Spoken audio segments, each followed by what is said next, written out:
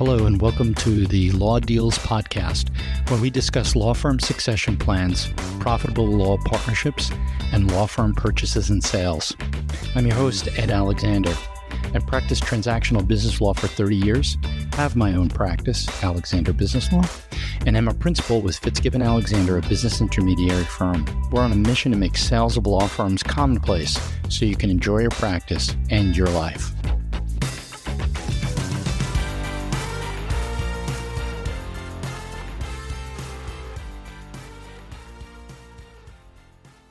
In today's episode of Law Deals, I'm going to talk about a true story of an associate who was made a partner by the owner of a firm, and that partnership became a disaster. And I'm also going to talk about how you can avoid this for your practice. Today's episode grew out of an encounter I had recently with another lawyer. I'll call this lawyer Jason. Jason and I were at a meeting, sitting around a table, and a group of people there introduced themselves to one another, and I told the group, I help lawyers develop practice succession plans and partnerships and buy and sell law firms, which is my laser talk. So after the meeting ended, Jason approached me and actually said, hey, I really wish I'd known you a few years ago. Usually this means there's a story to tell, so I typically respond, why is that? I want to understand what went on. And so Jason proceeded to tell me about an associate attorney that he'd made a partner. The associate was a great lawyer, and Jason was worried about losing him.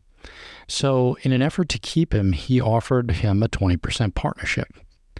Now, we didn't get into the details of offering a partnership, but I want you to know, this is very, very important, is that offering a partnership involves tax implications. And we've got to address those tax implications prior to bringing somebody on.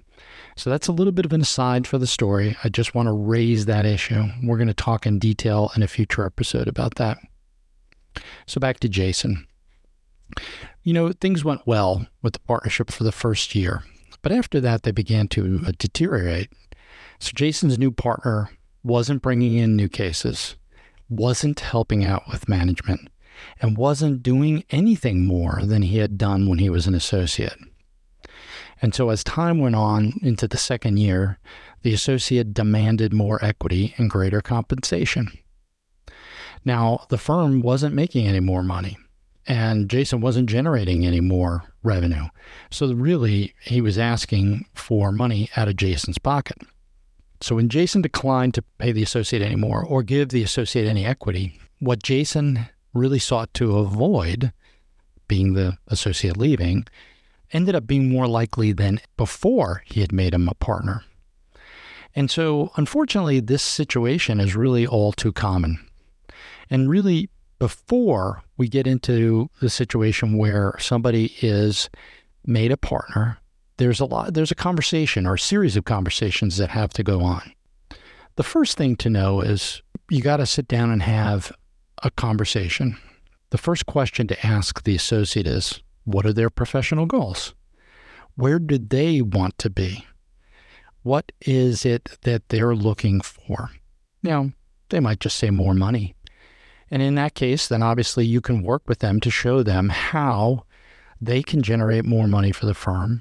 And by doing so, they can make more money for themselves. So the question then, I think, really comes down to how can your firm be the best place that they ever worked, right? You want to understand where their head is at, where their mind is at, and what it is that they think their long-term professional goal is. Now, oftentimes you'll hear an associate say, I want to be a partner. And it's important that we understand, what does that mean to the associate? I recently did a transaction where the associate wanted to be a partner because they wanted principal on their business card. It enabled them, or at least they perceived it as being enabling them or as enabling them, to go out into the marketplace and generate business because referral sources and clients felt like they were dealing with someone who was an owner. Now, what is missing from that response, if you get that response, is any aspect of, I want more money, I want profits from the firm, I want to be involved in management, any of those things. And so it's important to tailor the response to the request that the associate's coming in. So it's very important when they say they're interested in being a partner or they're interested in some other thing to ask why, to get behind that main answer of becoming a partner and figuring out what does it mean to the associate. Now, what I usually do is when they say that, we have some questions. And I think the thing that I would take away here is, in particular, if we can make a partnership work, and I'm not promising anything, how do you see it helping you? What do you see your role becoming? What would your contribution be? What would you expect from us? By asking those questions, you delve further into expectations. And as with any partnership, any business arrangement, the expectations are crucial. There are known expectations. There are unknown expectations. The unknown and assumed expectations are the most dangerous. And you've got to get to those unknown and assumed expectations to make any relationship work long term, right? So ultimately, we don't want to make the fatal assumption that when somebody wants to be a partner, it means the same thing to them as it means to you, right? Essentially, we want to fully understand what that vision is of the associate in becoming a partner. Now, it could mean they want the ability to make decisions. It could be, as I said before, the title that comes along with it for business development. Unfortunately, it also could mean they come in late, take long lunch, and leave early. We've seen that happen in businesses before, where you bring somebody on, and all of a sudden they feel they've got the easy life now. So, I think at the end of the day, when these issues come up, we're in a position where I call it the honeymoon syndrome. Some people call it don't rock the boat. People are afraid that an in-depth conversation will lead to the associate or the key employee leaving. And so it's very important that you have that conversation, because it could lead, as it did in the case with Jason, to exactly the situation you're trying to avoid. You want to be able to plan the divorce before you plan the wedding. You've got to plan what it looks like and how it will end, because at some point it is going to end, right? And we want to make sure that that looks correct. Now, introducing these types of arrangements to associates is often a dicey affair. And so we can certainly help you with that conversation. We've had that conversation multiple times, many times, in fact, where we've sat down with the attorney and the associate, or frankly, two attorneys looking to merge a practice. And we've walked through this list that we have. We have a list of 21 areas that are issues that have to be resolved prior to the partnership coming into effect.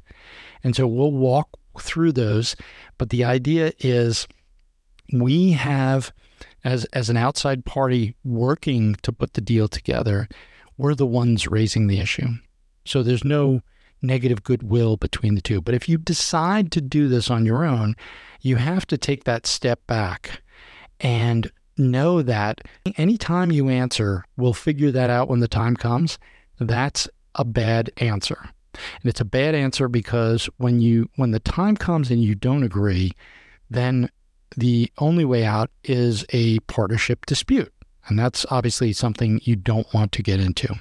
You always have to set the default, and setting the default requires that conversation. Now, luckily, Jason was able to fix the problem. It took months of negotiations, he told me. But eventually, he and the associate agreed on a new compensation arrangement. And because the partnership wasn't important to the associate, because he never had really laid out there that he wanted to be a partner in the firm, he gave the stock, sold it, back to Jason.